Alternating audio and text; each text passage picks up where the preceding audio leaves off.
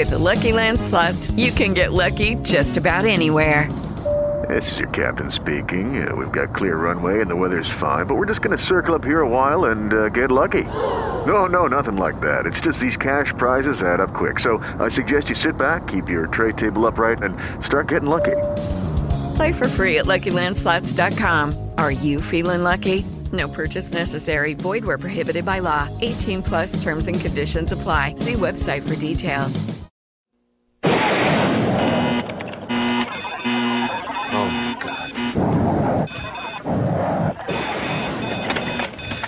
Mr. President, we have a national emergency. This is one of the things that we can shoot first and ask questions later. Normally you can't do that. All of a sudden, these trees started moving out of the way. They parted for me. And then I came out into this opening, and there where I saw Jesus Christ.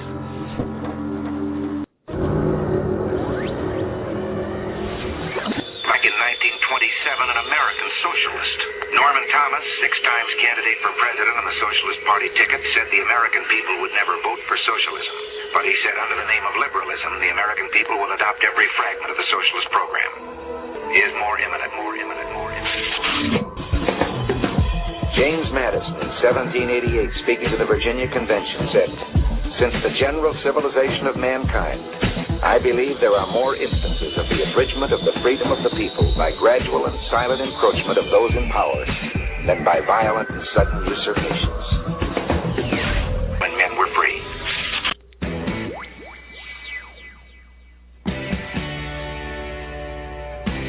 End Time Prophecy News with your host, W. Dean Shook, is on the air.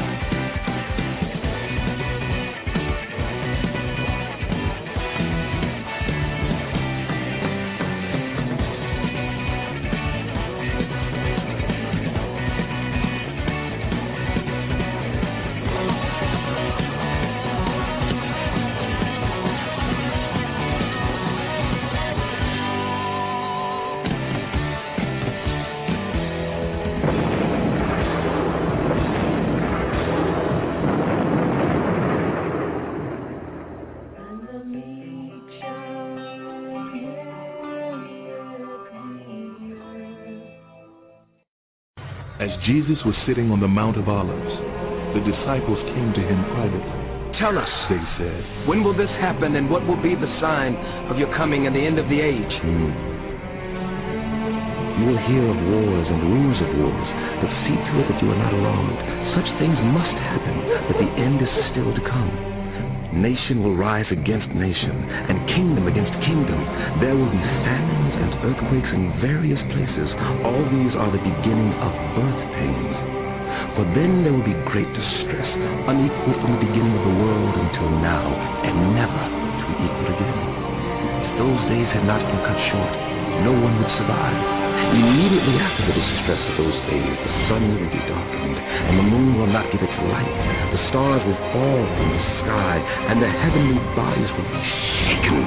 At that time, the sign of the Son of Man will appear in the sky. When you see all these things, you know that it is near, right at the door. Truly, I tell you, this generation will certainly not pass away until all these things have happened.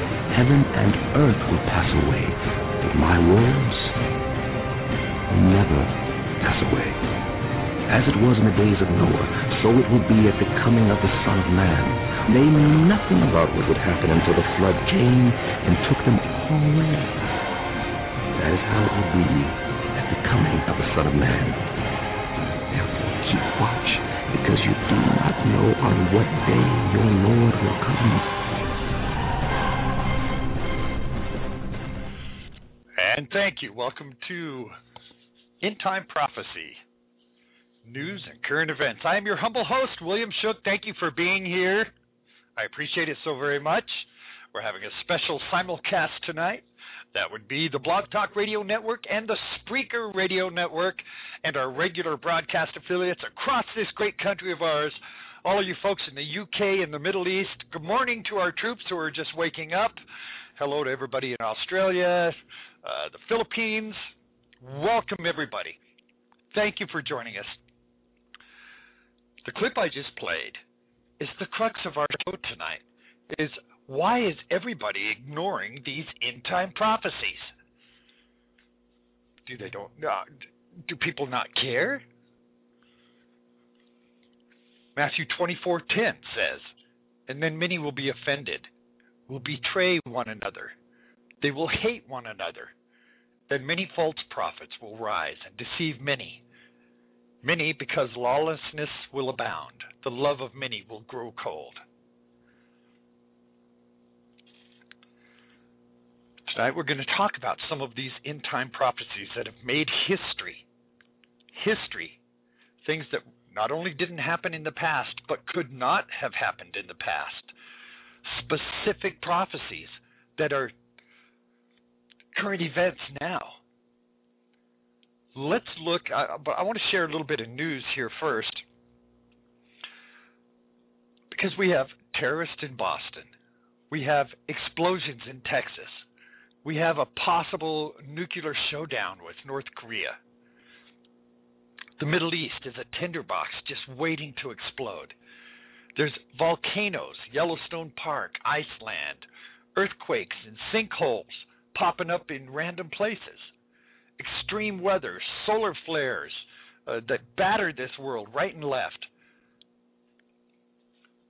Here in America, we have pop stars and politicians that are joining forces to showcase their incompetency by enacting these idiotic and illogical legislations.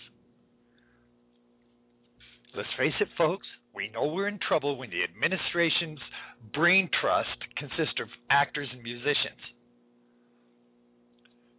And you can bet that if you're a conservative politician and you get a parking ticket, you can believe that ABC, NBC, MSNBC, and CNN are going to be there to provide nonstop blow-by-blow coverage of that ticket.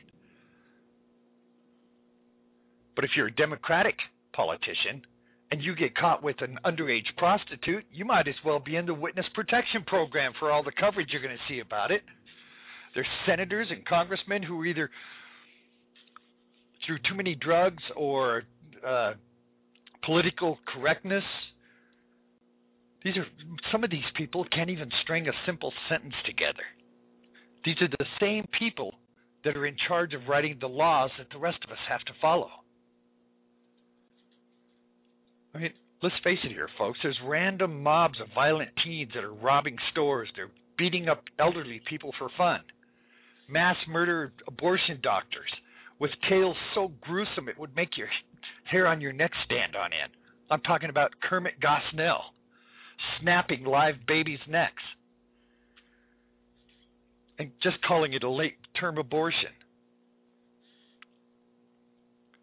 Yet, for some reason, the media seems to be able to ignore this. Well, before we start our discussion, we're going to talk about the fig tree prophecy. We're going to talk about a cashless society and the mark of the beast. But before we do that, I want to talk about what happened in Watertown, Massachusetts. I was really amazed when I watched the news and seeing the people on the street clapping and honking and saying thank you, thank you, thank you. Well, what were they saying thank you for? Were they saying thank you for catching the guy, or were they saying thank you for lifting this martial law? Which is what this was. This was a de facto martial law. And we're going to talk about that in just a minute. I have to play some kudos to our sponsors. Please listen to these from our sponsors. We're going to come back and we're going to talk about whether or not this actually was martial law, because this is a new normal, a police state. And what they did was de facto martial law. They just called it a lockdown. I'm also going to give you some other news about these jihadists, which is what they were, that the mainstream media is never going to tell you. Right after this break. You're listening to W. Dean Shook, In Time Prophecy News and Current Events. Stay tuned.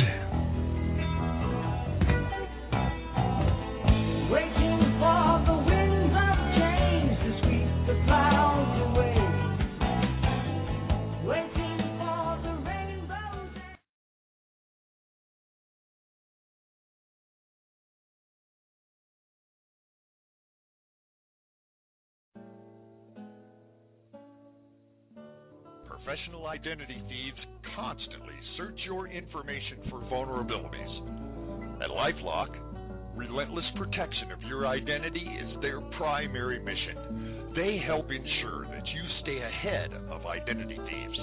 LifeLock is first in the industry to offer proactive identity theft protection. They're level 1 compliant under the payment card industry data security standards.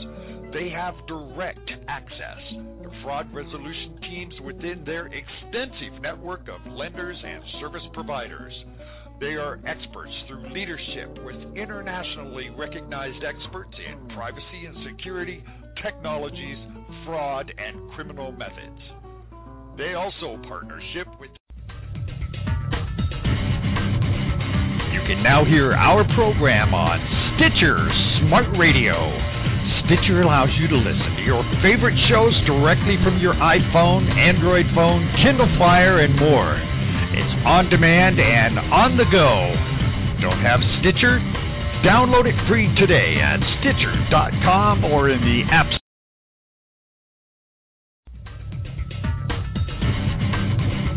You can now hear our program on Stitcher Smart Radio.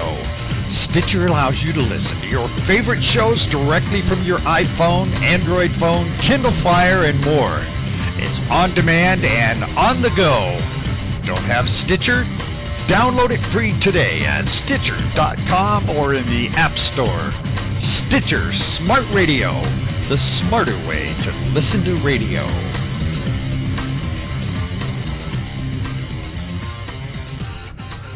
Well, wasn't that lovely?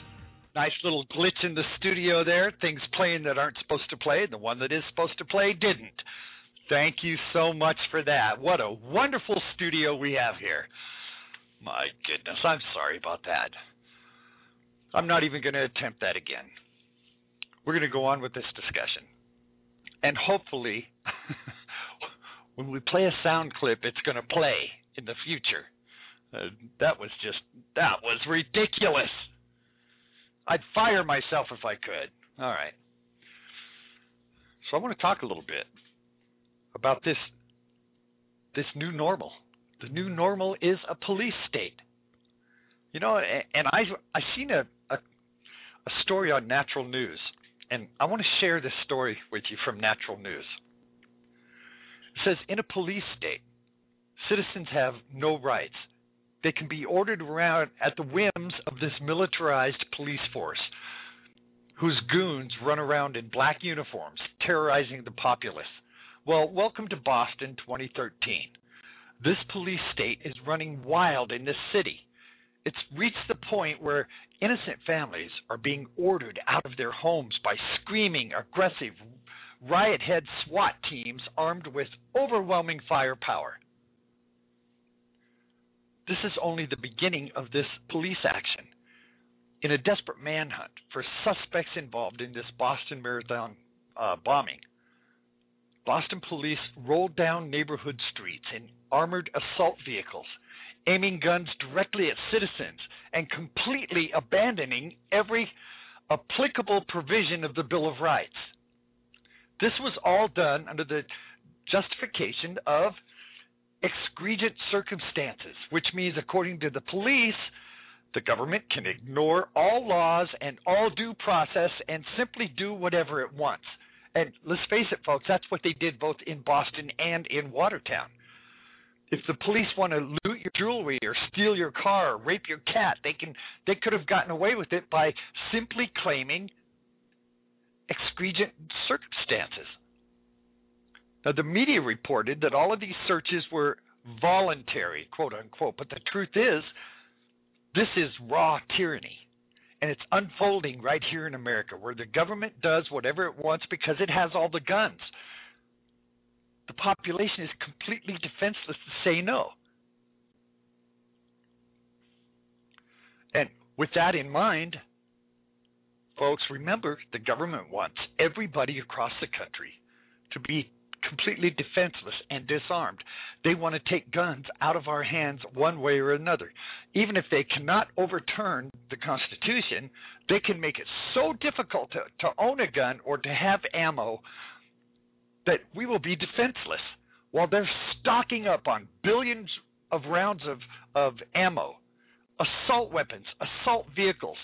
And what they did in Watertown was a perfect example of de facto martial law. This was martial law. Now, they called it a lockdown.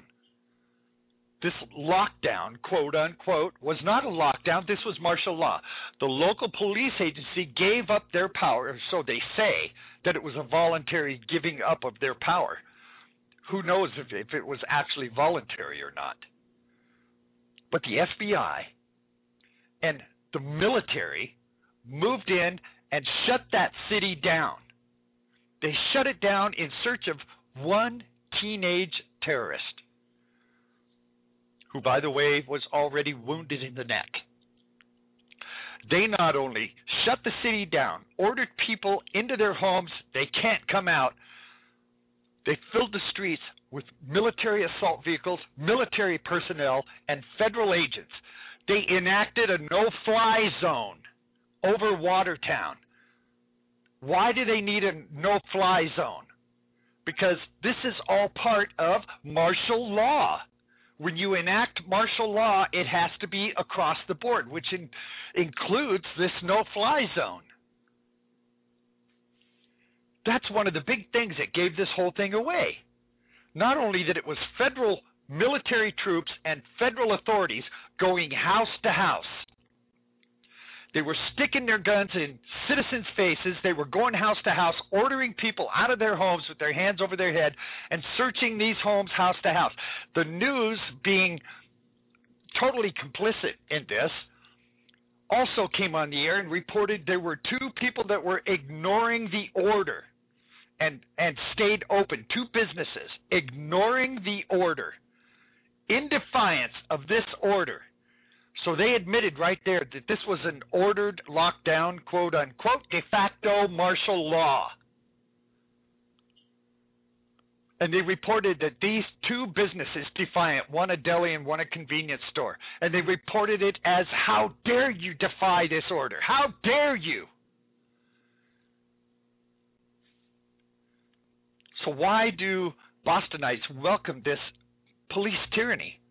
Of course, these people who live in Watertown love to live under the police state tyranny.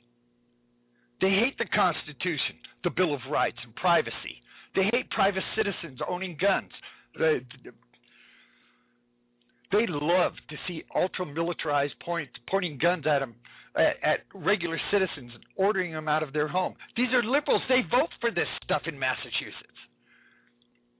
They think it makes them feel secure. As long as the government has all the guns, it's all okay. You see, breaking and entering, kidnapping of homeowners, the threat of the use of violence against anybody who refuses to comply, these are signs of security according to Bostonites. And here's the proof of just that whole region. New York Mayor Michael Bloomberg couldn't agree more. In a frightening statement that seems yanked right out of 1984, Bloomberg now says the interpretation of the Constitution will, quote unquote, have to change to allow for more security and less privacy. These people think that we have to change the Constitution to take away our rights for the sake of security. Let me ask you, I'll ask you this question in a minute. Here's what he said. We live in a complex world where we're going to have a level of security greater than you did back in the olden days. Our laws and our interpretation of the Constitution, I think, have to change. This is a quote from Michael Bloomberg. Now, keep in mind that Bloomberg surrounds himself with armed guards when he's out in public, but he doesn't believe in your right to defend yourself with arms. This is just a small sample of the runaway hypocrisy that's being shoveled from the highest levels of government. Lockdown, in this case, my friends, it meant martial law. During this whole thing, the city of Boston was in an undeclared state of martial law. The government tried to put a nice-sounding spin on it by calling it lockdown. They urged residents to shelter in place. Why didn't they explain, however, is that anyone who refused to comply could be arrested and detained and interrogated. Local residents complied, hiding in their homes, shivering with raw fear. 400,000 plus Bostonites were scared out of their minds by one armed teenager. By one teenager? So they let the police take away their rights and turn their city into a Constitution-free zone. No Constitution here. Get inside or you're under arrest. That's martial law.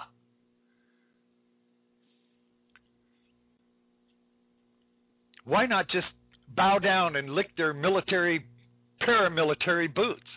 Why not launch a new church of government and perform worship services every Sunday? These people are beyond pathetic. They're the atheists of what America was founded on. They're literally anti what we were based on. You know, this is not surprising that they were harboring a couple of terrorists too. They were popular guys. They partied with the locals, reportedly having had a lot of local friends. That's not surprising because terrorists and socialists go hand in hand. They agree on almost everything. Freedom is bad. Killing people is good. The rules and laws don't matter. Both terrorists and socialists agree. Carrying out their agenda is far more important than abiding by any rules or laws or any rights of the citizens. So I'm actually not surprised to see that these brothers were recruited and trained in Boston. So what happens when these exigent circumstances goes national? There's a bigger question in all of this. What happens during, say, an economic collapse or larger scale event that impacts the entire nation? Does the federal government just declare exigent circumstances or nationwide bias then start yanking families out of their homes anywhere and whenever they want? That's what they did. You know, in what they did, exigent circumstances means supposedly to magically nullify all laws and rules and due process and the rights of private citizens. The Constitution does not become null and void solely because a bunch of armed goons are chasing down an armed teenager. The Fourth Amendment is not nullified just because a bunch of people... Look, the government cannot pick and choose when the Constitution applies. Yet, each passing day, there's spineless people who roll over and let the police state bully them around at gunpoint.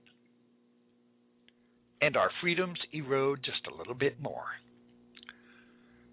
That's exactly what people like Bloomberg, Biden, and Obama really want. That's why the more bombings that occur, the more government grabs and turns citizens into slaves.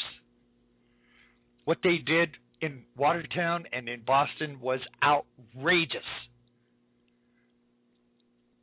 Now, you know, let me tell you another story that the mainstream media is not going to tell you. Did you know that these jihadist bombers and their families were on welfare? They were receiving welfare benefits.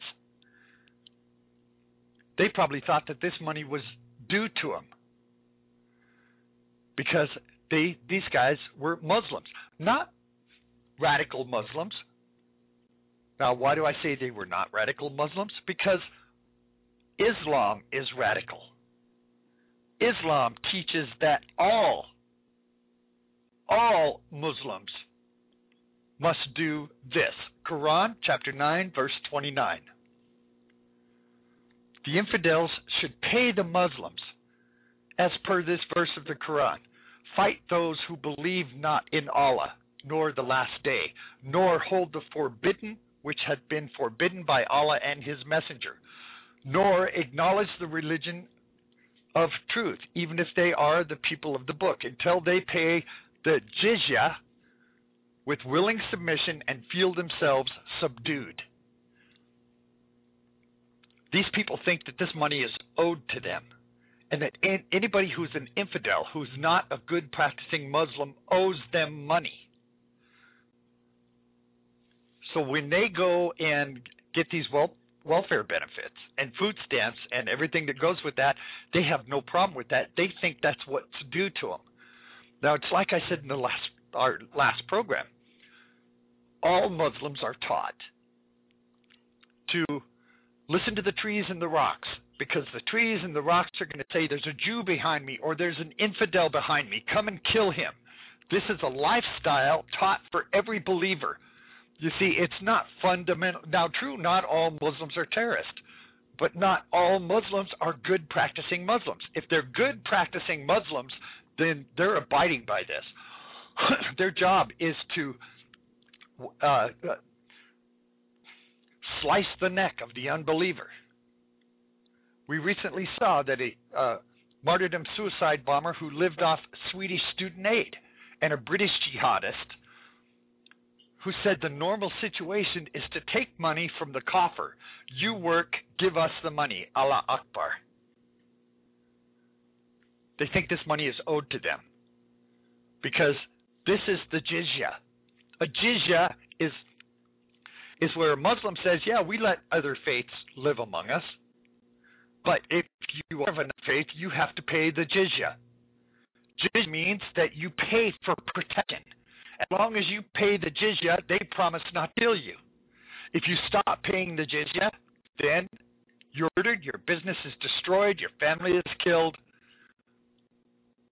What do we call that here in America?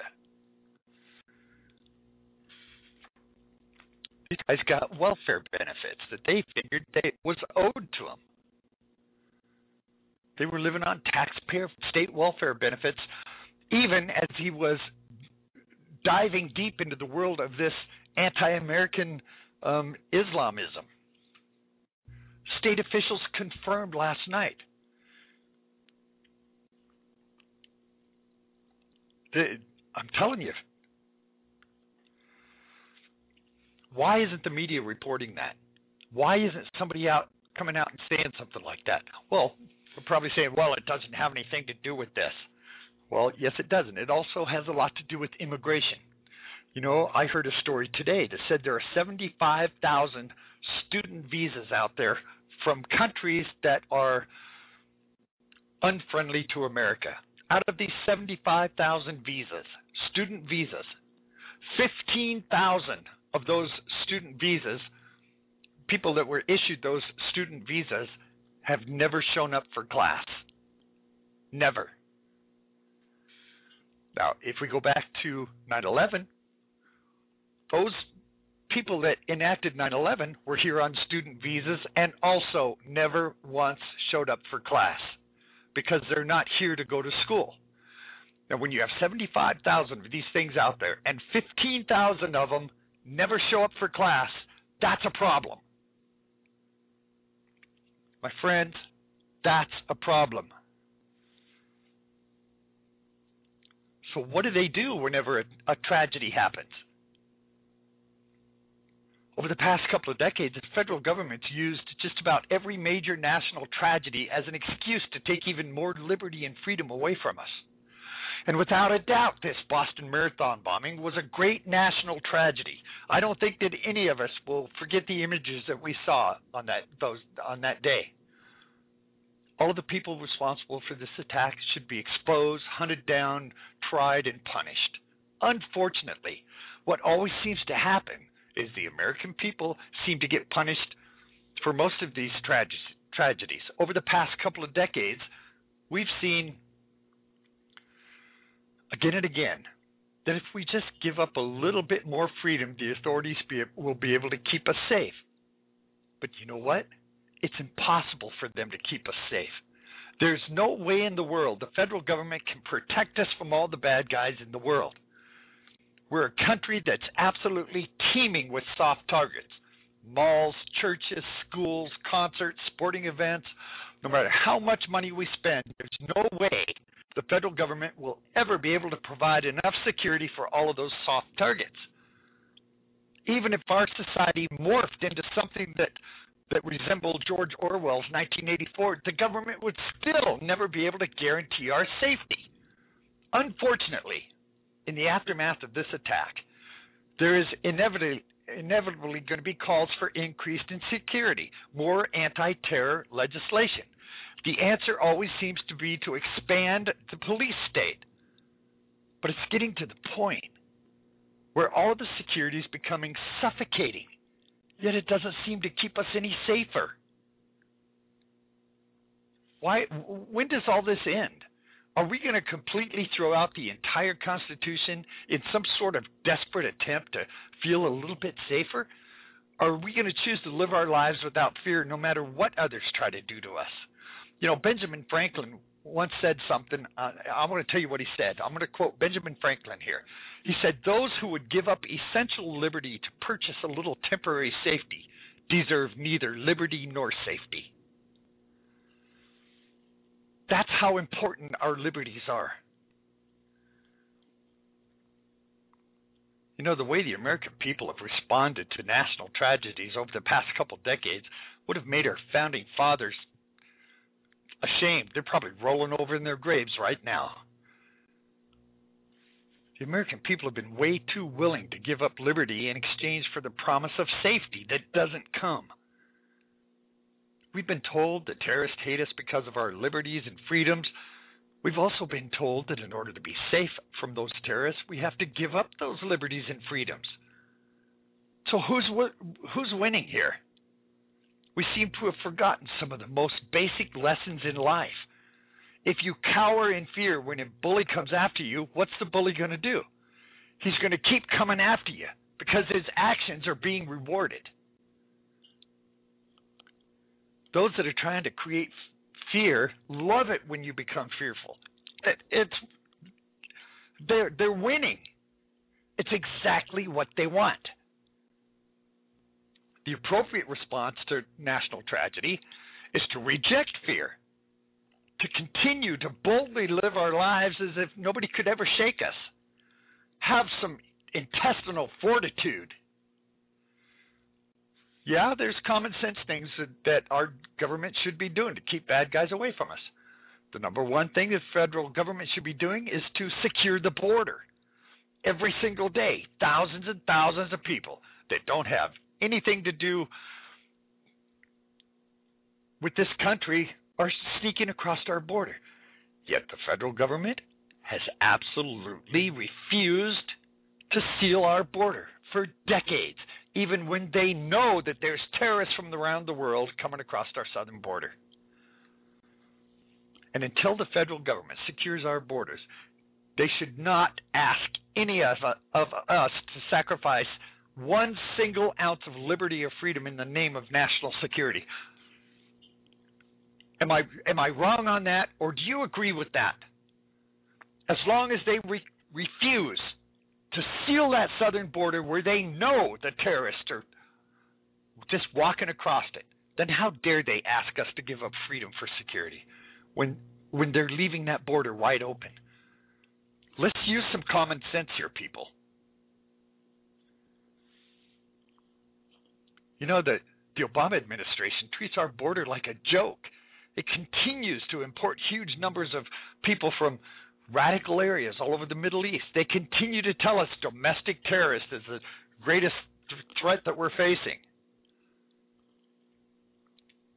You know, a lot of our politicians are buying into this philosophy. Senator Lindsey Graham says the attack in Boston is a perfect example of why the homeland is the battlefield. So if the homeland is the battlefield, then who is the enemy? Well, like I said last week, the U.S. Army Reserve Training presentation recently identified evangelical Christians as religious extremists. And since Barack Obama entered the White House, there have been numerous government reports that have identified Christians, constitutionalists, patriots, anti-abortion activists, all gun owners, are all potential terrorists. So where does all this end? Are the American people becoming the enemy? Are we our own enemy? According to the government, we are. They're trying to make us constantly scared to death of each other. This is a constant divide and conquer, divide and conquer. You never know, you never know who's who. What did I just start the show with? Out of Matthew. People will hate one another. They will betray one another.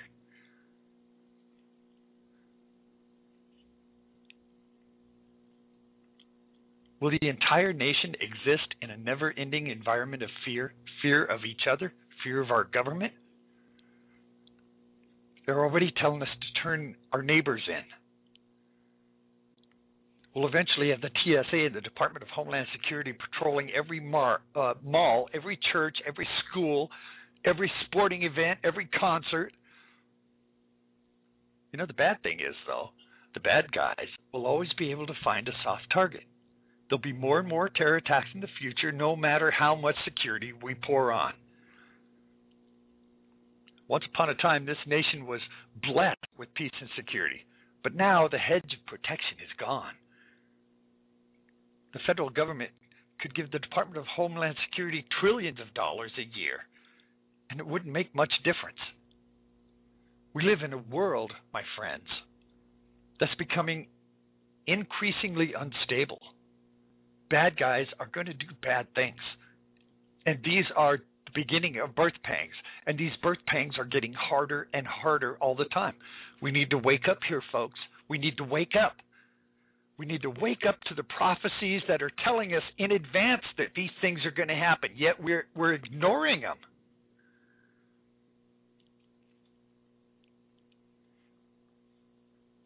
You know, this is why what just happened in Boston is so alarming.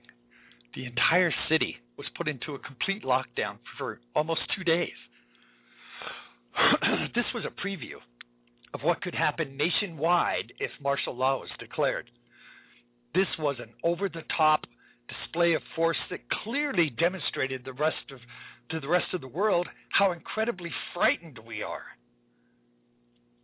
Some of the things we saw in Boston were absolutely disgraceful. Do you know what this tells the rest of the world? It tells them that terrorism works. It tells them that one small incident is enough to send the entire nation into a full-blown panic attack over one teenage terrorist. You know what? None of these heavily armed men even found the second suspect. He was actually found by a neighbor that had gone out to take a smoke. And like most Americans, I absolutely hate terrorism in all the forms that it takes. But we're not going to prevent future terrorism by treating the U.S. Constitution like a piece of trash. We've now shown the world that we're willing to throw out our most important constitutional rights the moment that a threat arises. This is going to encourage even more terrorism. You see, those that engage in terrorism want attention. They want to create fear. When we give them attention and we allow them to create fear, we give them exactly what they want. They're terrorists. Is there anyone out there that can defend what they saw in Boston? A no-fly zone? Can you defend a no-fly zone over Watertown? I can't imagine any American that still loves the Constitution being proud of what happened. Most Americans seem to be more than willing to disregard the Constitution these days. Most of them are incredibly scared. They just want someone in a position of authority to assure them that they'll be safe. So I'm sure that in the months ahead, we'll see security get even tighter in this country. With each tragedy, it'll just get tighter and tighter until we can't barely even breathe. This is not the answer to our problems. In fact, it's just going to make more problems. And at the same time, the government is enabling this by not sealing our border, by still giving out student visas to terrorist countries, and then when they get here, they never go to a class. And it raises no alarms. Do you see how this makes no sense? They take away our rights, our freedoms, our liberties, but yet they just allow these terrorists to come in. At what point, my friends, does this make any sense?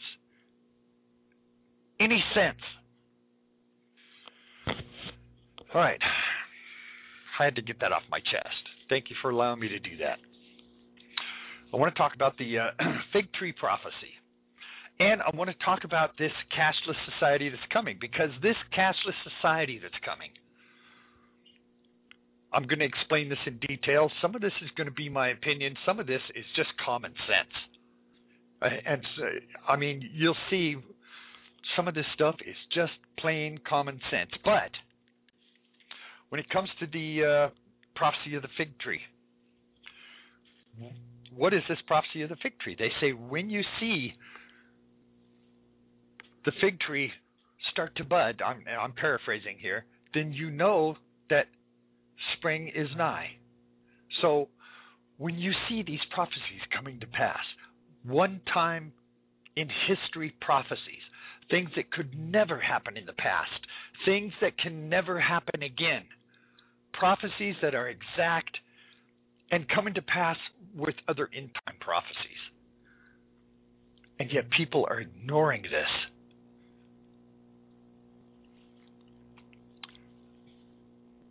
This is a bad thing. And let me tell you why. You know, there's a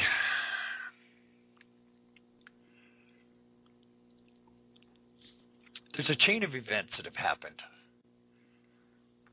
since, I'd say probably 1948. And it's been ongoing since then. I've already been into this 45 minutes. I've spent too much time on this already. Let me take this quick break. We'll see if the studio works when we come back. We're going to talk about this end-time prophecy, the chain of events that's prophesied after Israel returns to the land. We're going to talk about the Cashless Society and this Mark of the Beast. I want you to stay tuned for this. Now, I've talked about the Mark of the Beast many times before. I'm going to talk about it many times again because it's very important that we understand the Mark of the Beast and that we understand that this Cashless Society is going to bring this Mark of the Beast. We'll do that right after this short break, if the studio works. You're listening to W. Dean Shook, In Time Prophecy News and Current Events. Stay tuned. Waiting for the winds of change to sweep the clouds away. Waiting for the rainbows. Professional identity thieves constantly search your information for vulnerabilities. At LifeLock, relentless protection of your identity is their primary mission. They help ensure that you stay ahead of identity thieves. LifeLock is first in the industry to offer proactive identity theft protection. They're level 1 compliant under the payment card industry data security standards. They have direct access to fraud resolution teams within their extensive network of lenders and service providers. They are experts through leadership with internationally recognized experts in privacy and security, technologies, fraud, and criminal methods. They also partnership with FBI law enforcement and the National Organization for Victims Assistance. Sign up today at WDeanShook.com and receive a 30-day free trial and 10% off your final purchase. The W. Dean Shook program has partnered with LifeLock to make sure your identity remains safe and secure, guaranteed. Get your 30-day free trial of LifeLock's industry-leading protection at WDeanShook.com. That's WDeanShook.com.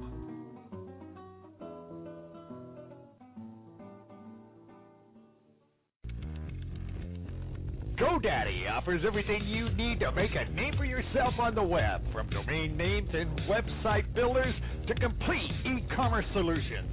We've earned our place as the world's #1 accredited domain registrar by delivering world-class products at competitive prices and support them with industry-best services delivered 24/7, 365.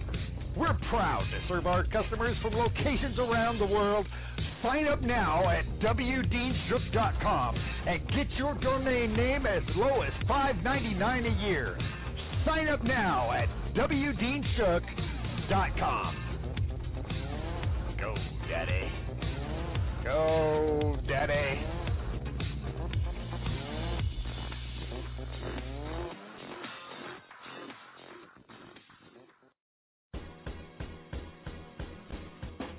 Don't worry about your food supply when a disaster hits.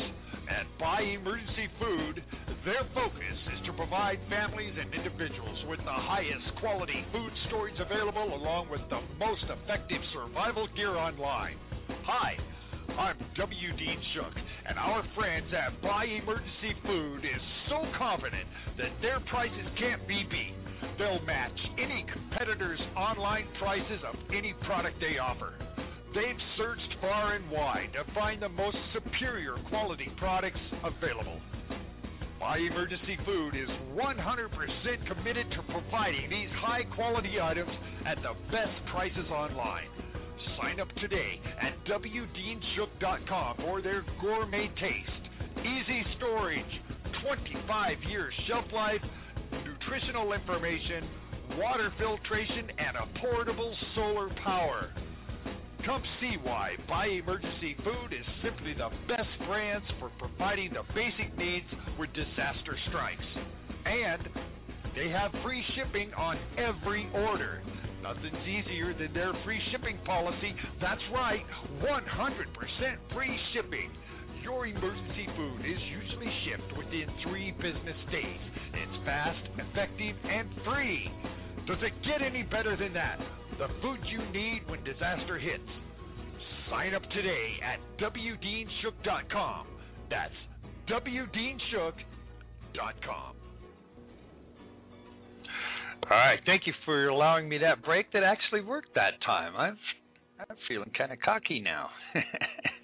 Something in the studio worked. And don't forget, you can come to the website, wdeanshook.com. After the program tonight, I'm going to put up some videos, some new videos of some of the events that happened in Watertown. Oh, my goodness. Well, let's start this discussion of the parable of the fig tree, Matthew 24:32 through 34. And it says, "Now learn a parable of the fig tree. When his branch is yet tender, and putteth forth leaves, you know that summer is nigh. So likewise, when you see all these things, know that it is near the door. Verily I say unto you, this generation will not pass till all these things be fulfilled." This, my friends, is the fig tree prophecy. What's important here is this last verse of it. This generation shall not pass till all these things be fulfilled.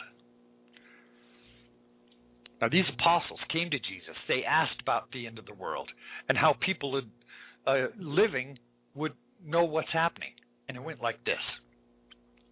"And as he sat upon the Mount of Olives, the disciples came unto him privately, saying, Tell us, when shall these things be?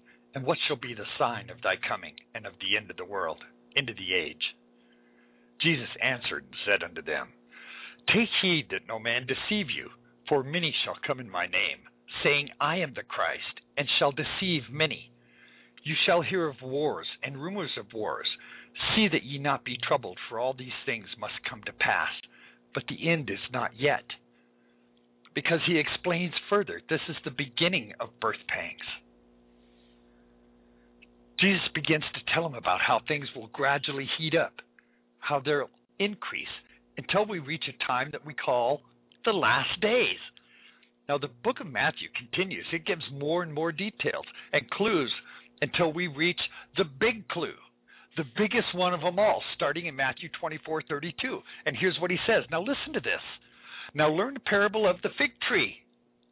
This generation shall not pass till all these things be fulfilled. So he tells them the generation of people that'll be alive on the earth when the last days come about would witness what he called the fig tree blooming. When it puts forth its leaves, he quoted that the fulfillment of end time prophecy. So what or who is the fig tree? Now, if we knew that, we'd know who this last generation might be. Through recorded history, nations have always been typified by types and figures. To describe them, Russia is the bear, America is the eagle, England is the lion, Israel is the fig tree. So Jesus was saying that when you see Israel reblooming, whenever that might take place, that generation would be the one that would be on the earth and living when the last days occur. So if Israel was destroyed in 70 AD, and it was, when did it bloom again? May 14th, 1948 is the date that history records that fact happening. The generation that witnessed that, this World War II generation, still have not, for all intensive purposes, passed off the scene. They're still alive and with us today. We are the people that Jesus said would be alive on the earth when the last days happen. Because Israel being brought back is a major sign. This is a major sign. This time is right now. Now, let it sink in for a minute, and I'll say it again. For the last time, the last days, Jesus referred to is not in the future. It's not coming soon. My friends, it's here right now. Right now. For the last 6 decades, all the major players have been taking the stage and getting ready to fulfill this prophecy. Now, let me give you some examples. Russia and China, who are two major players in this. And let me give you a report of this. let's see if I have it.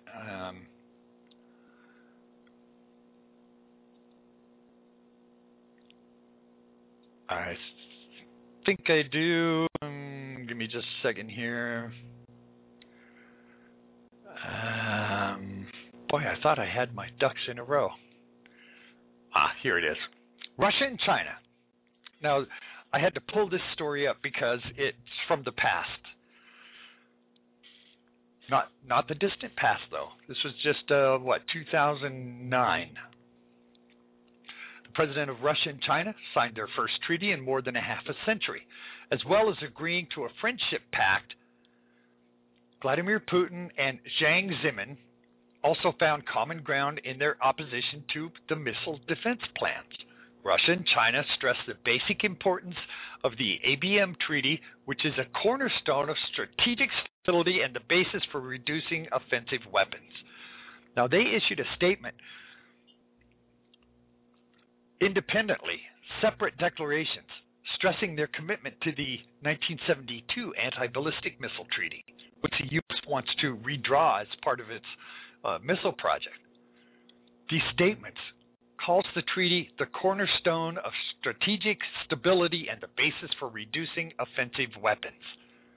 The Friendship Pact itself contains no military or political alliances. It focuses instead on boosting the two countries' mutual interest and boosting trade. So they're now making a mutual interest alliance. The BBC's Adam Brooks says trade between the countries is only a tiny part of their economic interest. The developing relationship between Moscow and Beijing will be watched more for its strategic importance. Strategic importance. Russia and China found common ground in their opposition to Washington's anti-missile program. China and Russia say they're not planning any kind of military or political bloc. Their friendship treaty intends to replace a 1949 communist-era pact that does not threaten anyone. Well, what did they actually do? They became the BRIC countries, B-R-I-C, the BRIC countries, Brazil, India, China, and Russia. Well, if I put them in the right order, it comes out BRIC. And by doing that, they set up an economic pact. Now, we put sanctions on Iran so that Iran couldn't sell their oil on the open market. But the BRIC countries are still buying Iranian oil. They're just paying for it with gold. So when they come out and say that we have this dramatic impact, we do not have a dramatic impact with these sanctions because they're still selling their oil just fine. And let me say this, in Ezekiel 38 and 39, in the prophecy of Gog and Magog, when it says that the enemy from the north and the enemy from the east are going to align themselves along with some Middle Eastern countries to come against Israel.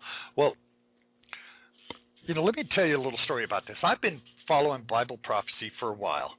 And when the Soviet Union crashed,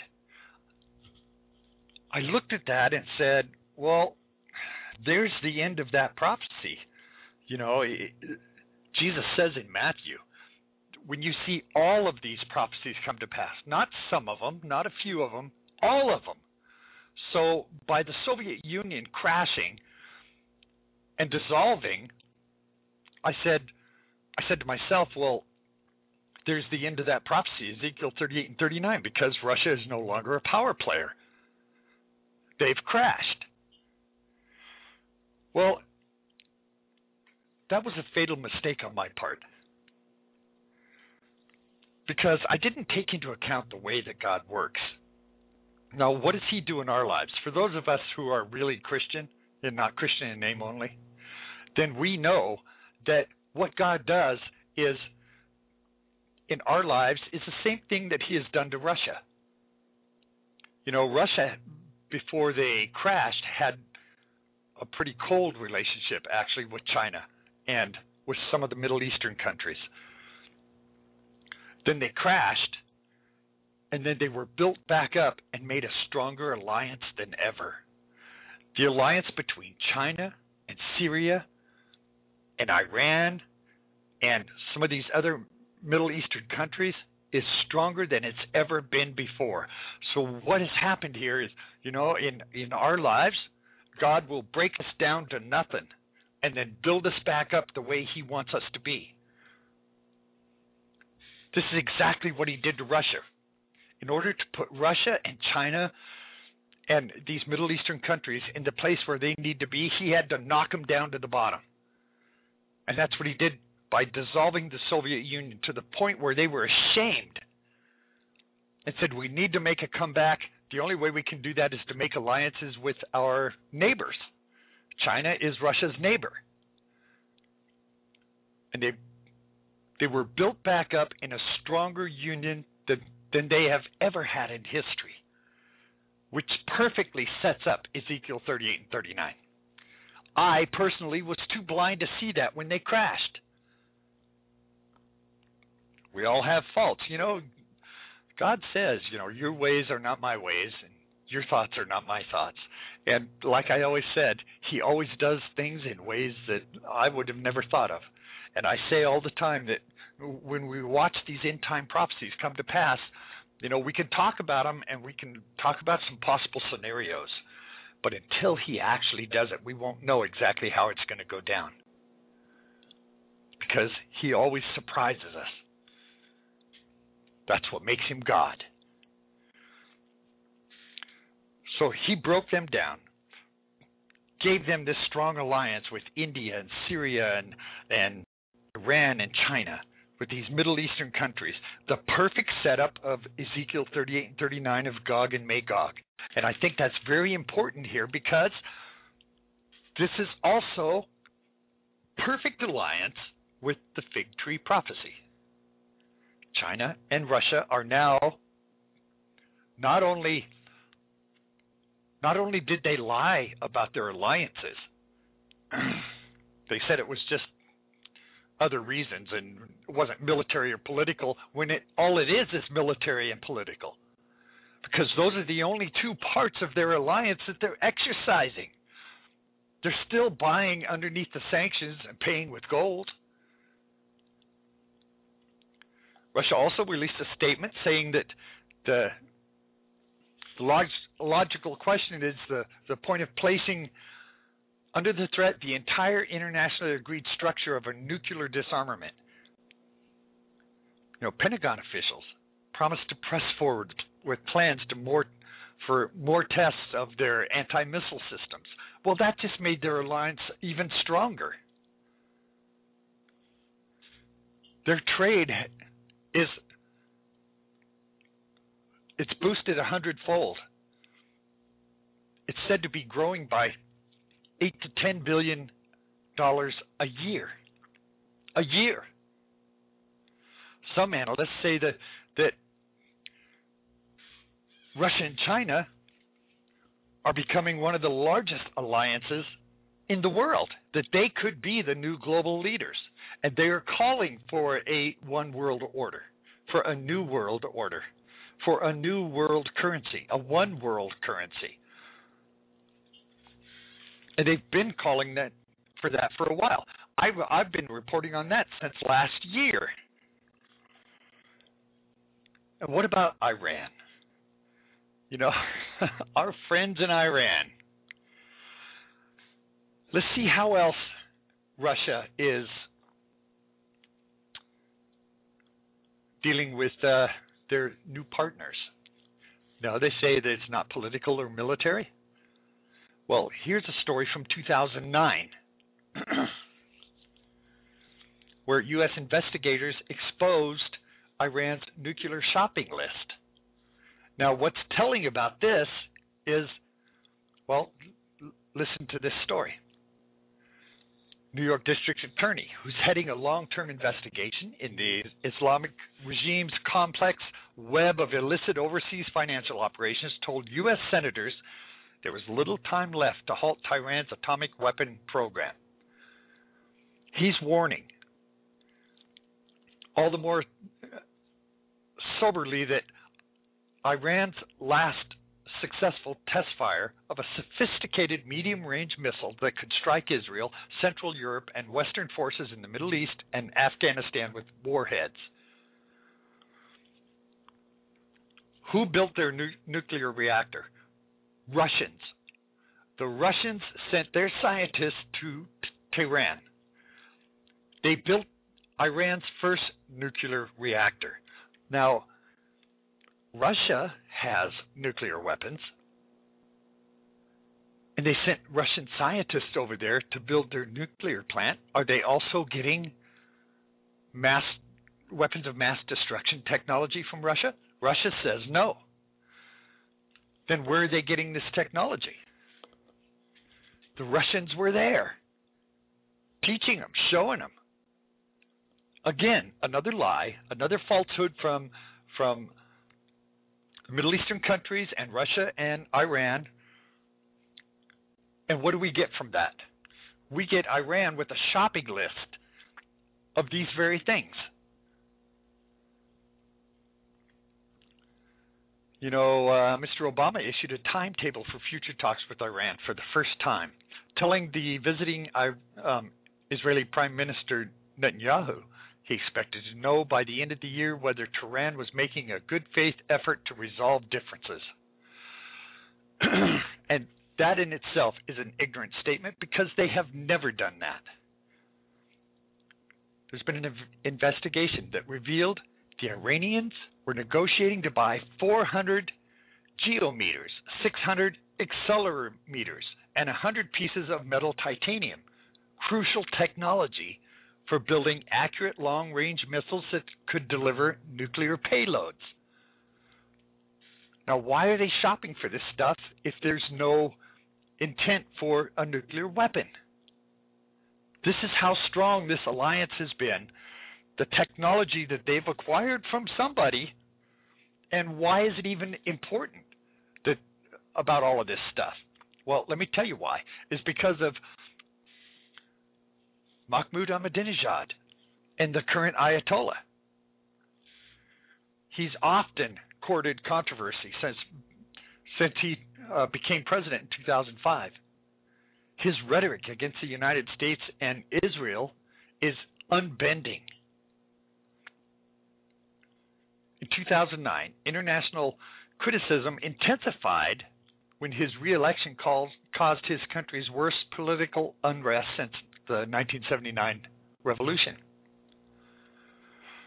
In fact, the supreme leader, Ayatollah Khomeini, who has the final say in matters of state, declared the vote for Ahmadinejad to be valid, and they swore him in 2005, even though the people said they didn't vote him in.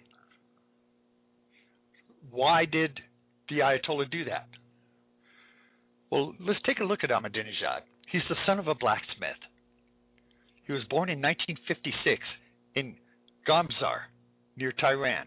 He holds a PhD in traffic and transport from Tehran's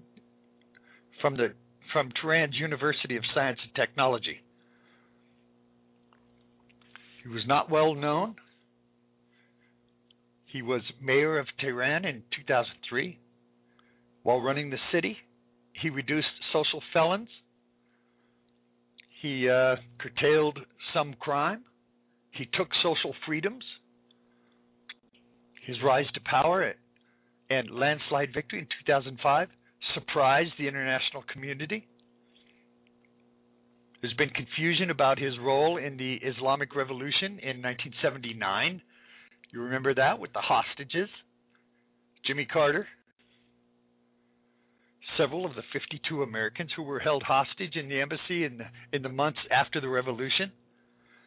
They're certain that Ahmadinejad was among those who captured him. He was part of that. He insists he wasn't there. His website says he joined the Revolutionary Guard voluntarily after the revolution. He's also reported to have served in a covert operation during the 88 war with Iraq. He's been a strong backer of the nuclear program. He also said that it's his job to wipe Israel off the map. And that's what's important. Because we now have the alliance of Russia and China and Ahmadinejad. Now, we know that Russia and Iran are both heavily involved in Syria, in this civil war in Syria. All of these countries are surrounding Israel for the prophecy of Ezekiel 38 and 39. So what do we have here? We have Israel being reblooming, the land being established in 1948. We have what seemed to be the crash of the Soviet Union ending 38 and 39. Instead, what it did is made it stronger and more positive. It set it in cement so that now the enemies that are prophesied in Ezekiel 38 and 39 are now in stone. They're there. And there's no going backwards from this. No other time in history could these things could have come about in just this way at just this time. Now, they may have had alliances before, but Israel was not a nation then. And that's really, really important here, that they were not a nation then. And, you know, like I said before, it was Russia who went in and built their nuclear reactor. That's what really set them up. You know, Russia's been moving military ships and battleships into the port off of Syria ever since this thing started. They said that these huge ships were there to evacuate Russians. Obviously, they weren't. Ahmadinejad has been sending Revolutionary Guard to Syria. Mr. Obama recently said that there's a red line. If they use chemical weapons, they're crossing a red line. Well, now that reports are coming out that are credible, saying that they have crossed that red line, now Mr. Obama's backing off. Thank you for the credibility, Mr. Obama. If you say there's going to be a red line and they cross it, then you need to do what you said. Instead, we're losing credibility by making a threat and not standing good on it. Never should have made the threat in the first place. So we need to consider Israel coming back, reblooming, the people coming back, the Jews, the Israelites coming back to Israel as a homeland, never before in history, and can never happen again, and it's prophesied in the Bible. This should be a wake-up call. This should open the eyes of every true Christian, everyone who is praying for the return of Christ to fix this dying, broken world. Now, if you're scared, if all of this scares you, then you need to check your relationship with God. Because, yeah, turbulent times are coming. How's it going to affect you? If you're under God's protection, you don't have anything to worry about. Do you trust Him? Do you trust what He says when He says He'll hold on to your right hand and protect you and keep you from this? Or are you not sure? This is something that you need to evaluate for yourself.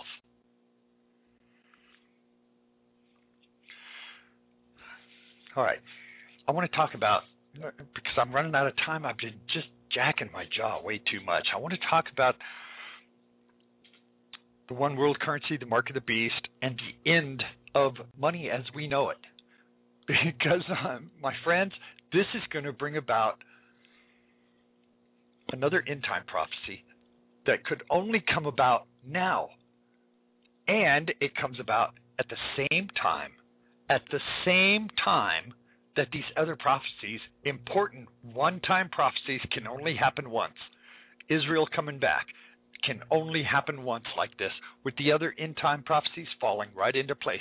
My friends, we need to be awake. We need to be awake on this.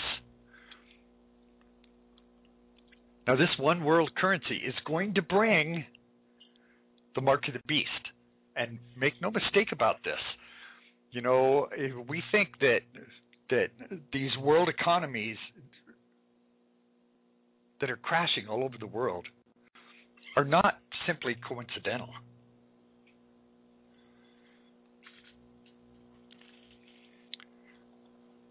Let me give you some quotes from current world leaders who are talking about this world global currency. You know, the Russian president has been among the most vocal supporters.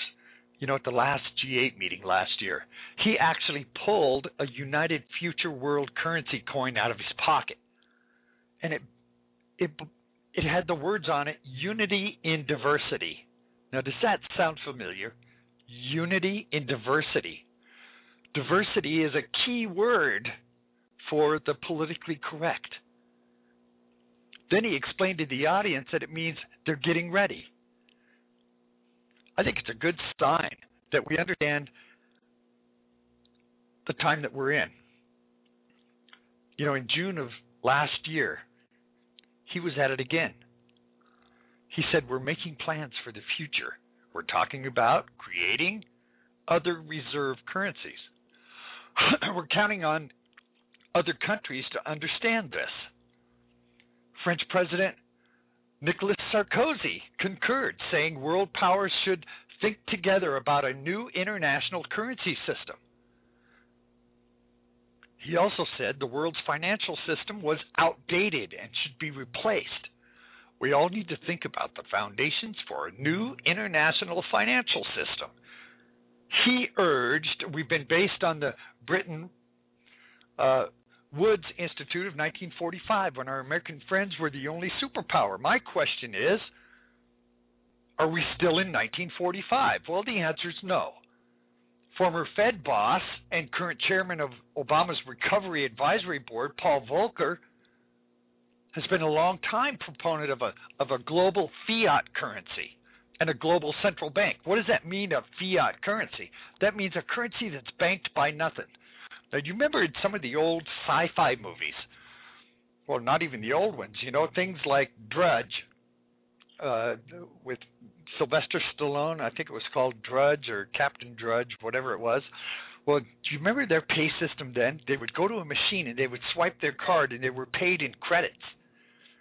And they were called credits. It wasn't a mark or yen or dollar or any of that stuff. It was simply called a credit because that was an example of a global currency where everything has the same value, where everything all amounts to the same thing. It's spendable anywhere, anytime, anything. Now, currently, the global currency is the dollar. So if international countries want to buy oil, an international product, they have to pay for it in dollars. Now, currently, here's their argument. Currently, other countries have to take their currency and cash it in for dollars and then buy their oil with dollars. Well, they want to get away from this because their argument is that different countries have different values on their currency. So, for instance, one country may have to spend two of their dollars or their currency to get one of our dollars, where another country might have to spend 50 to get one of our dollars. And they say it's not fair. It's causing these economic crashes. They're saying that's why these economies are crashing all over the globe because of the difference in the value of currency. So if my friend, say to the north, the country to the north has to pay 50 of their currency to get $1, one petrodollar, then and the neighbor to the left has to pay 2 of their currency to get a petrodollar, then who's going to be more advantaged to get that petrodollar to buy oil? Well, the oil price in one place is going to be drastically different from the oil price in another place. They say that's what's causing the crash of all of these economies, where if we had one currency that all had the same value, then there wouldn't be any petrodollar, there wouldn't be any preferred currency, there wouldn't be any cashing in of any of this. Sorry, Mr. George Soros, who would be out of business because that's how he made his money, by buying up the currency of small countries, almost crashing those countries, and then selling it off once it was ready to be made a profit on. Talk about exploiting poor countries. Mr. George Soros should be ashamed of himself. So that's the idea behind this global currency, is that all of these powers should be, quote unquote, equal and fair. It's all equal and fair. Well, in China, the People's Central Bank has also called for a new reserve currency. And these BRIC countries have been calling for this all along. In fact, in past programs, I have played clips from the meetings that they've had where they're calling for this global currency, where they're saying we don't want it to be a yen or a mark or anything. We'll call it something else, but it'll be all the same value, so we're all getting a fair shot. Everyone has an equal shot. Does that sound familiar?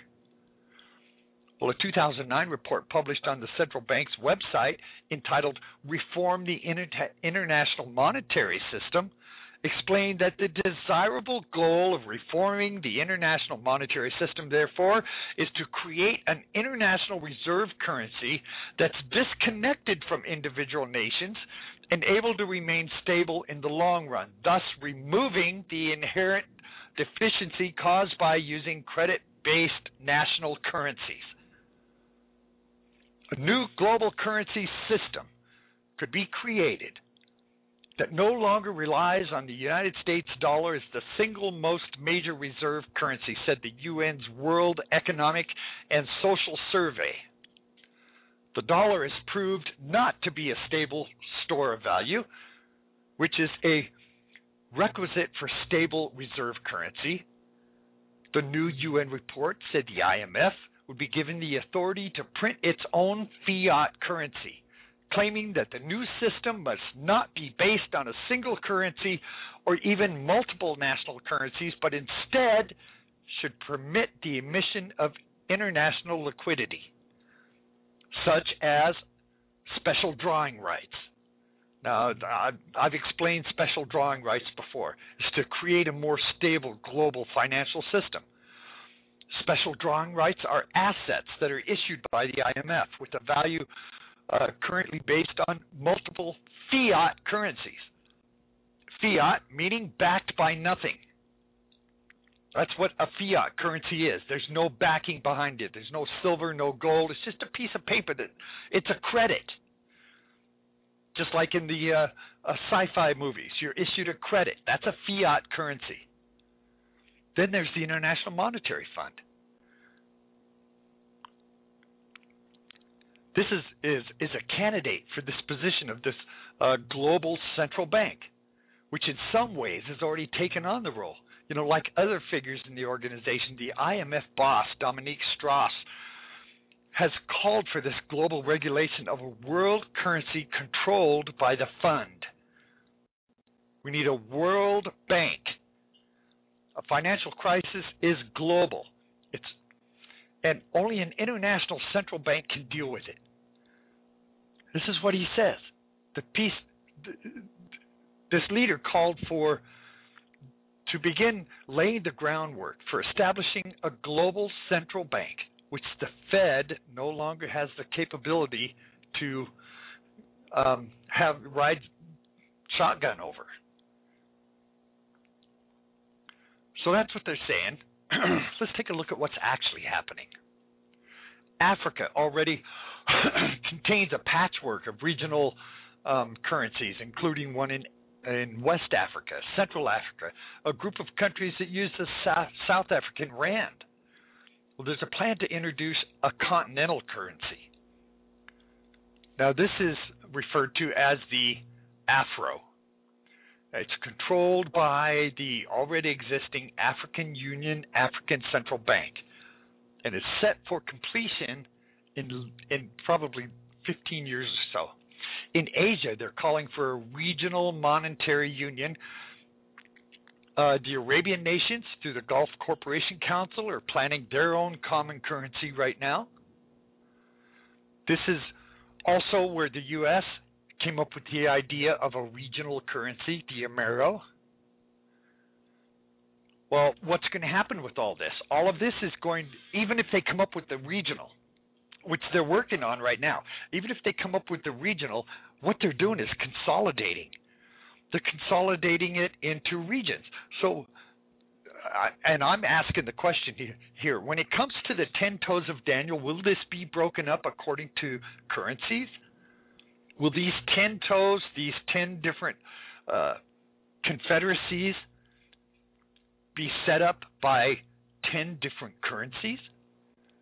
I'm not saying it is. I'm asking the question. It's a rhetorical question. Think about it. That's all I'm saying. Think about it.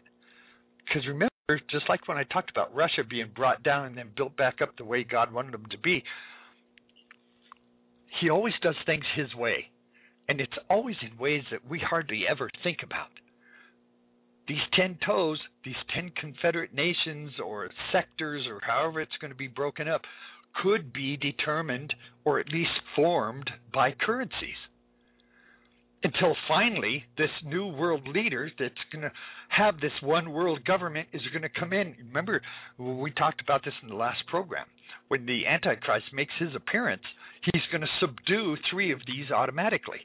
So this, if this happened to be the case, then this is what he would do. He would step up and he would take 3 of these currencies, these 3 confederations, however they're going to be split up, and put them all together to create this one world currency. Because he's going to subdue the rest, which it's a possibility. I'm not saying it is. There's a possibility these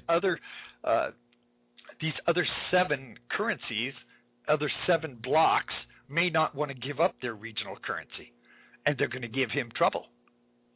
I'm just throwing that out there. I may be way off, but it's something to think about. I mean, we need to have some critical thought when we think about these things, and we need to be open to whatever happens. We can't say, oh, this is not that. We have to consider everything because we don't know how this is going to finally work out. So you have to be open to whatever God does. You know, in a closer proximity to the U.S., a group of Caribbean nations have formed the Eastern Caribbean Union, and it's a currency union. All use the East Caribbean dollar. More recently, a number of leftist Latin American regimes created the SUTRE under the leadership of Hugo Chavez, who started it. It was a South American currency that he put into the works. You know, the other thing the IMF has done, and who is the IMF? The International Monetary Fund. It's located in Washington, D.C., and it's ran by the United States. So keep that in mind when we talk about this. The IMF is us. Yeah, they have other people from other countries. You know, we're not the only ones that are in. It's a confederation of countries. But who's in charge? Where is it located? It's in Washington, D.C. And the people who are in power in the IMF are Americans. And not for the first time, really for the second time, the IMF is to issue SDRs. The IMF is issuing its own paper currency, like fiat currency. It's backed by nothing. All of these are pilot programs. In other words, they're kind of testing the plumbing. Now the IMF is positioned to, in effect, and all of this fiat currency is to become a global central bank, which can issue its own currency, leverage its balance sheets through borrowing, and then create assets by making loans and investing in securities, all under the auspice of the IMF. Friends, this is scary stuff because we're looking at the end of the dollar. This is the end of currency, the end of money as we know it. This could very well be the no paper money. You know, that's what India is doing. India is biometrically databasing every one of their 1.2 billion people in India. Every one of them in a biometric database with the fingerprint and the iris scan. That should be scary enough. We need to pay attention to these things. Now, if this does become the end of currency, the end of money as we know it, nobody might be able to. Now, this is Revelation 13:17 through 18. Now, listen closely to this. We're going to talk about this. Nobody might be able to buy or sell except a person having the mark or the name of the beast or the number of his name. Where is wisdom?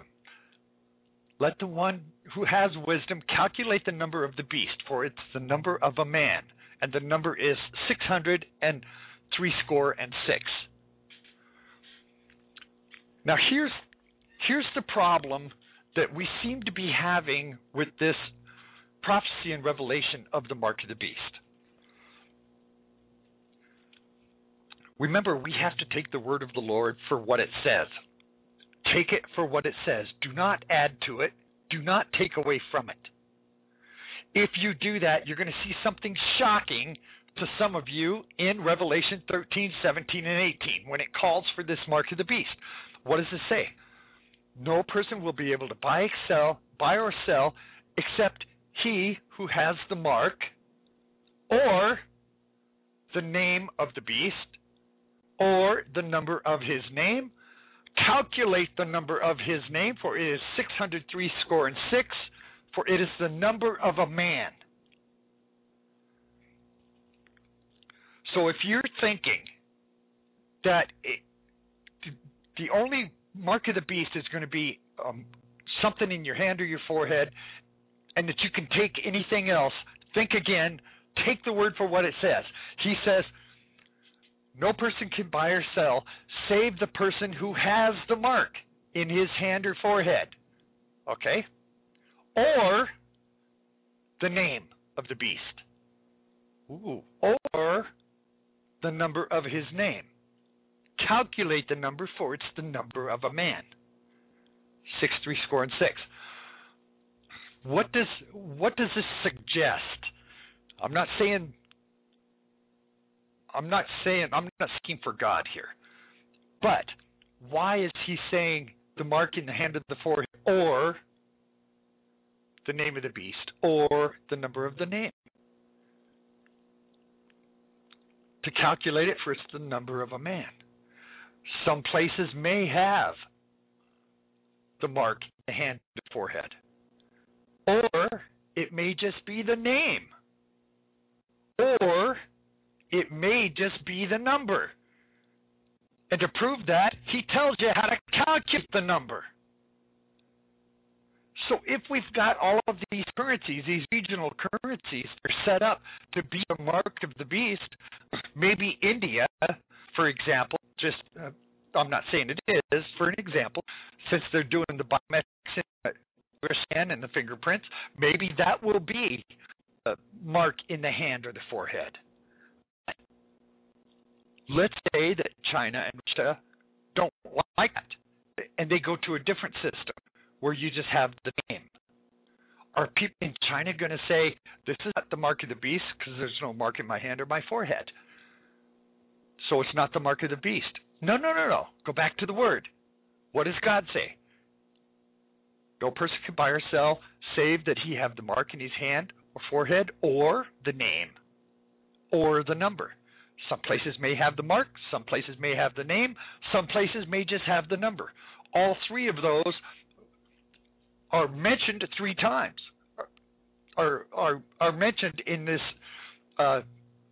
3 sections of this prophecy. So it could be any one of these 3. So let's not be ignorant on this.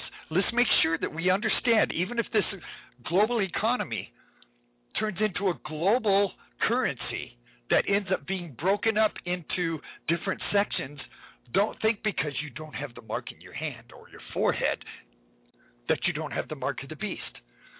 Because we can avoid this whole thing of trying to figure it out if you boil it down to one single point, and that is anything that makes it so you cannot buy or sell or do business or do anything without something, whether it's the mark, the name, the number, whether it's an ID card, a chip, no matter what it is. If it's something that will not allow you to do any business anywhere without it, that's the mark of the beast. Now, some people are saying, some people are saying that, well, it's a Social Security number. Well, not everybody has a Social Security number, but not everybody is going to be using the same system. Maybe it'll come to that point. And here's another critical question when this thing comes about. is, are people going to be duped into this because of lack of knowledge?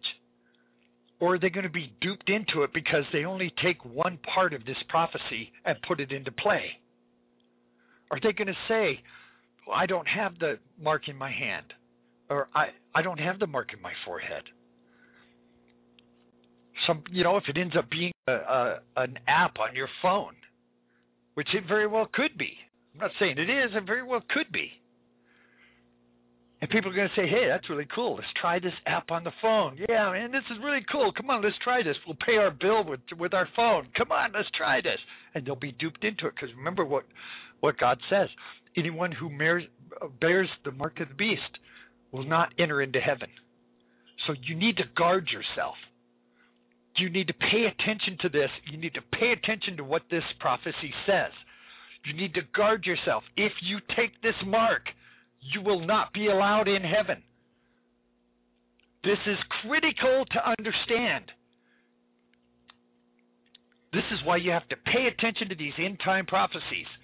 You cannot ignore this. This time is at hand. Everybody is talking about this one world currency, this new world order. This is not something, whether it's a personal microchip or RFID chip, no matter what it is.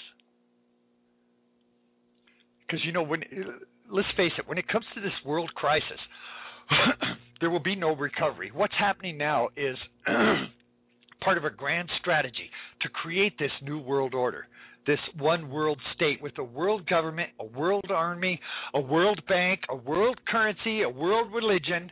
And we see all of these things coming about. All you have to do is look around. You can't ignore this, my friends. Their goal is to vastly reduce our population. They may microchip us. They may use electronic money or biometric ID cards. They're trying that. For you folks in the UK, they're trying this biometric ID card. They're talking about it here in America, having a national biometric card. Obamacare, they say, requires that you have some sort of chip that has all of your medical history on it. Everybody will have to have it by law. Will this also be, excuse me, will this also be some sort of mark of the beast? Now, here's something else that's very scary. If something like Obamacare requires you to have a chip or something that has your medical history on it, and you say, well, that's not the mark of the beast because it doesn't prevent me from buying or selling. Well, what if they take that information and morph it into that? Everybody already has it. You'll be forced into it without your consent, where it's possible, because we know how the government works, it's possible that they would take all of this biometric information that they have on everybody in Obamacare, which is required by law, that everybody have their history on them. What if they take that information and they say, well, we already have this system, now we're just going to make it so you have to identify yourself when you go to the bank, when you go to work, when you drive your car, when you buy insurance, when you buy a gallon of milk or a loaf of bread. You just use the information out of your chip. Then all of a sudden you already have it and you're stuck. You now have the mark of the beast. Well, how do we know when if something like that's going to happen? There's going to be a lot of people who are going to be duped by that. If it comes about that way, there's a lot of people that are going to be sucked into that and unwillingly take that mark of the beast. You see, we have to have some critical thought here. We have to think of the consequences of a tyrannical government, not only a U.S. government, but a world government that lies to your face, pulls these little scams behind your back, passes legislation that is so huge that they say the only way you're going to know what's in it is if you pass it. And they pass it.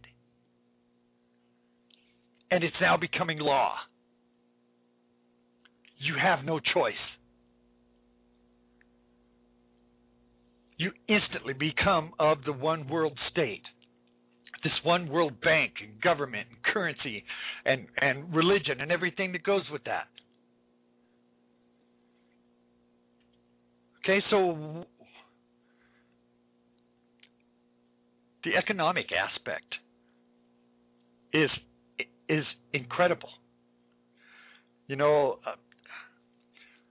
I think there's going to be, at some point, if this comes about, that there's a global currency and you can't buy or sell without having one of these three things, either the mark, the name, or the number, I think this is going to create a huge black market. This is going to create a black market where you'll be able to do, it'll be illegal, but you'll be able to get some of the things that you need without going through this system if you don't take this chip. And you know, out of all of the tests that a Christian can take in their lifetime in history, this is going to be one of the largest tests of faith ever. This test is going to separate the wheat from the chaff. Everyone who is Christian in name only is going to fall by the wayside. They're going to take the mark because there's going to be some very, very, very difficult questions that come with this. When you refuse to take this mark and you can't go in the grocery store and buy, or you can't hold a job, you can't drive a car, you can't rent a house, you can't buy a house, you won't be able to buy a tent. If you're not ready, you're doomed. And on top of that, for those of you that have kids or grandkids who don't understand any of this stuff but are still hungry, these are little kids with big eyes.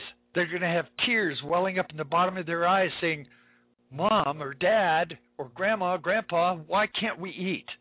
The store is right there. Why can't we go get some food? I'm hungry. Everybody else is eating. Why can't we eat? And you're going to say something to them that they're going to totally not understand. Well, it's the mark of the beast and we can't get into heaven. These kids go, I don't care about that. I'm hungry. Don't you love me? Aren't you going to feed me? I'm hungry. Mommy, I'm hungry. Man, this is going to be a test like no other test. Are you up to it? Are you who and what you say you are in Christ? You know, if you are, then He's going to provide for you. If you're not, you're going to take the mark of the beast, and on that day, you're going to be refused entrance to heaven because you have the mark of the beast. Let's have some critical thought about this. I personally hope that we consider some of these things of end-time prophecy that's coming to pass. You know, the aspect of this happening goes back all the way to the Illuminati. Now, I know every time someone says the Illuminati, then people roll their eyes and they say, oh, here we go again with the conspiracy theory about the Illuminati. Well, you know, maybe it's not conspiracy theory. The Illuminati states in paragraph 2 of its world currency, says in order to effect this, it's been necessary to degrade the independent national currencies around the world. To introduce things like the euro was a stepping stone toward this. The Illuminati says the current economic woes being left in the UK are intended to drag the once proud nation kicking and screaming into a single currency. Because, you know, the euro was never intended as an end in itself, only as an increment toward this final Luciferian one world currency. What's going to happen when the dollar is dead?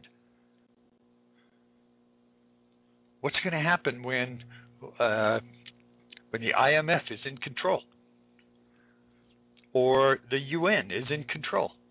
When you have people saying that you can only buy or sell with credits, you know, maybe the mark of the beast won't be a mark at all.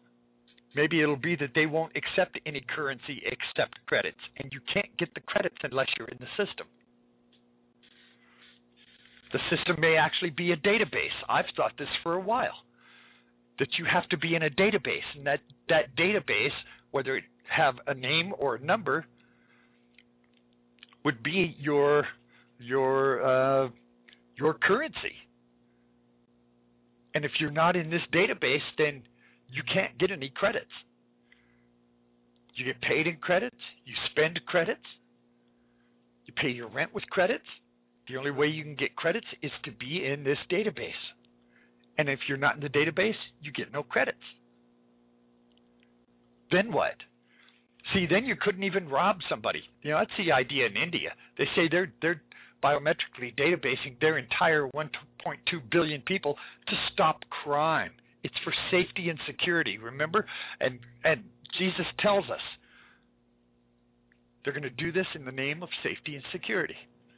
They're saying nobody can be robbed. It can't be stolen. They can't steal your fingerprint or your iris scan. I'm sure the thieves would figure out some way to do it, but that's the argument behind it. Not that it's a legitimate argument. You see what I'm saying? So just remember this. When it comes to the mark of the beast, when this one world currency comes about, and it's coming, anything that makes it so you cannot buy or sell is going to be your denial into heaven. Friends, don't let that be your denial. We'll be right back. You're listening to W. Dean Shook, In Time Prophecy News and Current Events. Stay tuned.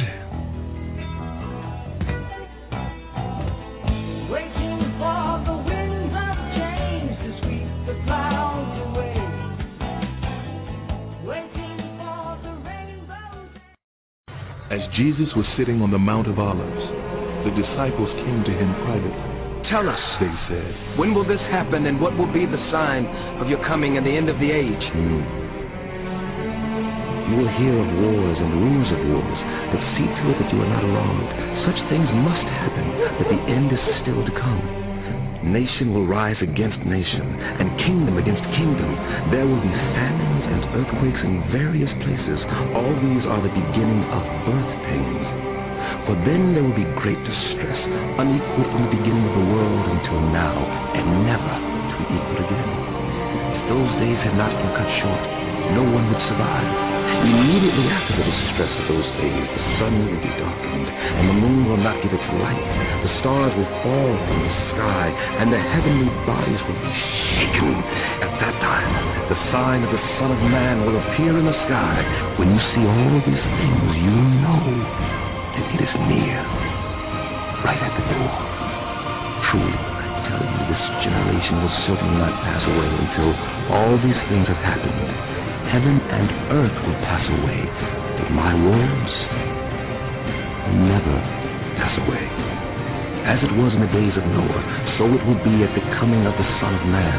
They knew nothing about what would happen until the flood came and took them all away. That is how it will be at the coming of the Son of Man. Therefore, keep watch, because you do not know on what day your Lord will come. I'd love to hear your thoughts on the things we've talked about, maybe something I didn't cover. You can email me at contact@wdeanshook.com. That's the email. Or if you forget it, just come to the webpage, wdeanshook.com. And there's a form right on the front page. Put your name on there so I know who I'm talking to. Fill in your comment, your question, your criticism, your suggestion, whatever it is, and it'll come straight to the email. You'll immediately get a confirmation email that says it's been received. I answer all of these personally. I want to thank everybody for being here today on the Spreaker Network, on the Blog Talk Radio Network, on our regular affiliates throughout the country. You folks in the UK, thank you. The Middle East, Australia, the Philippines. Thank you, everybody. Your feedback is so important. I'd love to hear from you. Send me an email. Until our next program, I'd like to leave you with a critical question here. And it comes from our friend Georgia Red, who asks this question very eloquently. Georgia Red and crazy, and Lauren Brooks on the track, yeah.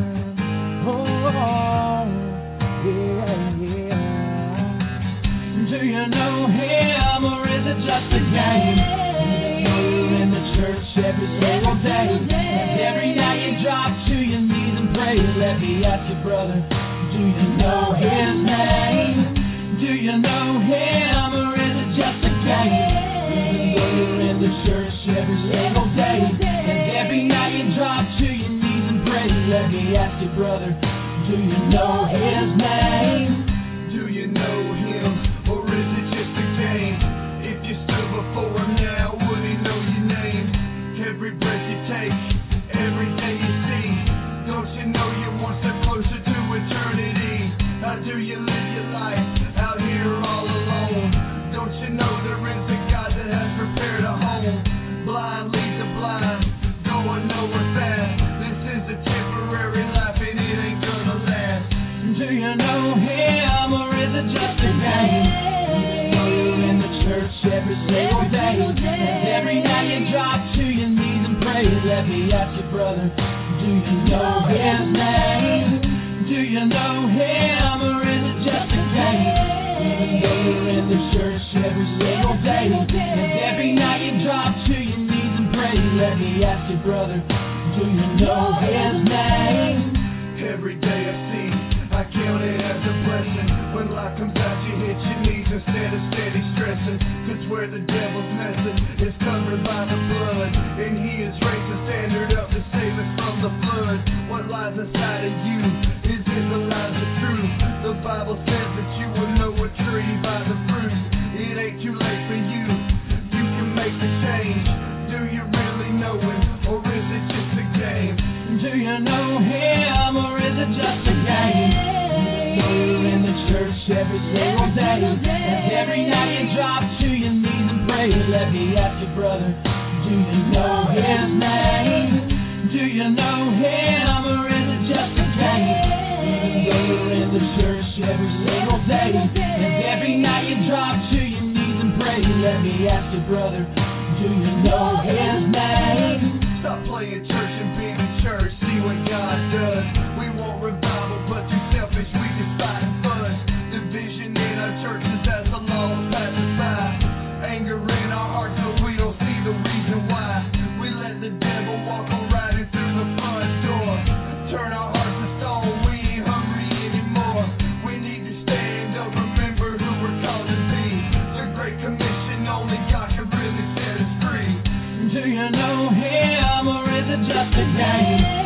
You're in the church every single day, and every night you drop to your knees and pray. Let me ask you, brother, do you know his name?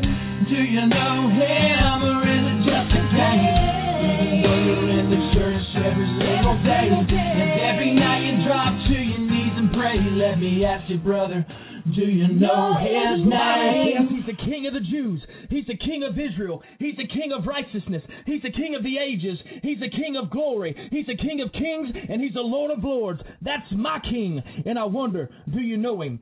He's the greatest phenomenon that has ever crossed the horizon of this world. He's God's Son. He's a sinner's Savior. He's a centerpiece of civilization. He's unparalleled. He's unprecedented. He's the loftiest idea of literature. He's the highest personality in philosophy. He's a fundamental doctrine of true theology. He's the only one qualified to be an all-sufficient Savior. And I wonder, do you know him?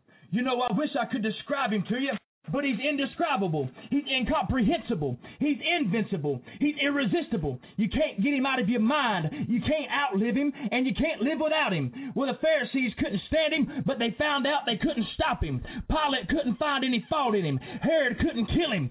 Death couldn't handle him, and the grave could not hold him. Ha ha! Yes, that's my King, and I wonder, do you know him? With the Lucky Land Slots, you can get lucky just about anywhere. This is your captain speaking. We've got clear runway and the weather's fine, but we're just going to circle up here a while and get lucky. No, nothing like that. It's just these cash prizes add up quick. So I suggest you sit back, keep your tray table upright, and start getting lucky. Play for free at LuckyLandSlots.com. Are you feeling lucky? No purchase necessary. Void where prohibited by law. 18+ terms and conditions apply. See website for details.